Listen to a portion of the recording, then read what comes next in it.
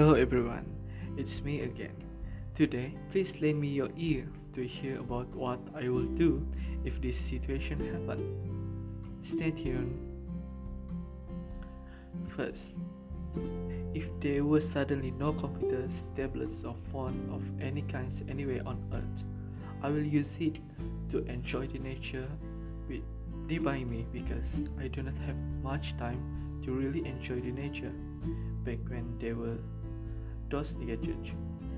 Without them, I believe that people will have more time to do other things, even though things will get harder.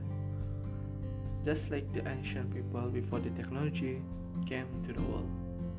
Second situation, if we had to live in a world without electricity, I will fall in love with astronomy and probably I will have a degree of master in astronomy because without electricity, the stars, the planets, and space will be clearer to be seen from the earth.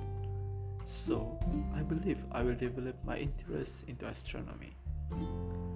Third situation, if you woke up one morning to discover you had changed into a cartoon character, of course, I will be panicked as I'm not used to it. But later, when I get used to it, I will do an interview with all those cartoon characters to ask them how to survive in cartoon world, so that I can stay alive until the time I change back into human. Simple, right? Situation number 4. If all the animals in the world will suddenly communicate with us in our own language, I will ask them if human is kind or bad. I mean, for mimicking the way the animals sound, you know, when the cat meows, a human will reply it with a meow. So, I am curious if that behavior is appropriate in animal kingdoms or not. Other than that, I will surely be asking them if they want to be my friend because I love animals so much. And the last situation is if you discovered your best friend was a superhero, I will ask him how he gained his superpower, as I want some power too. And I will ask him the reason of why he wore his underwear outside his pants. Just kidding.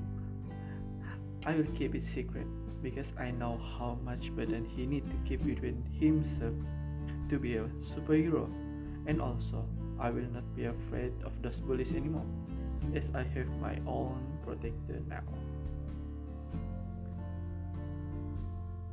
I think that's all for today's special episode. Thank you for listening and stay tuned for next episode.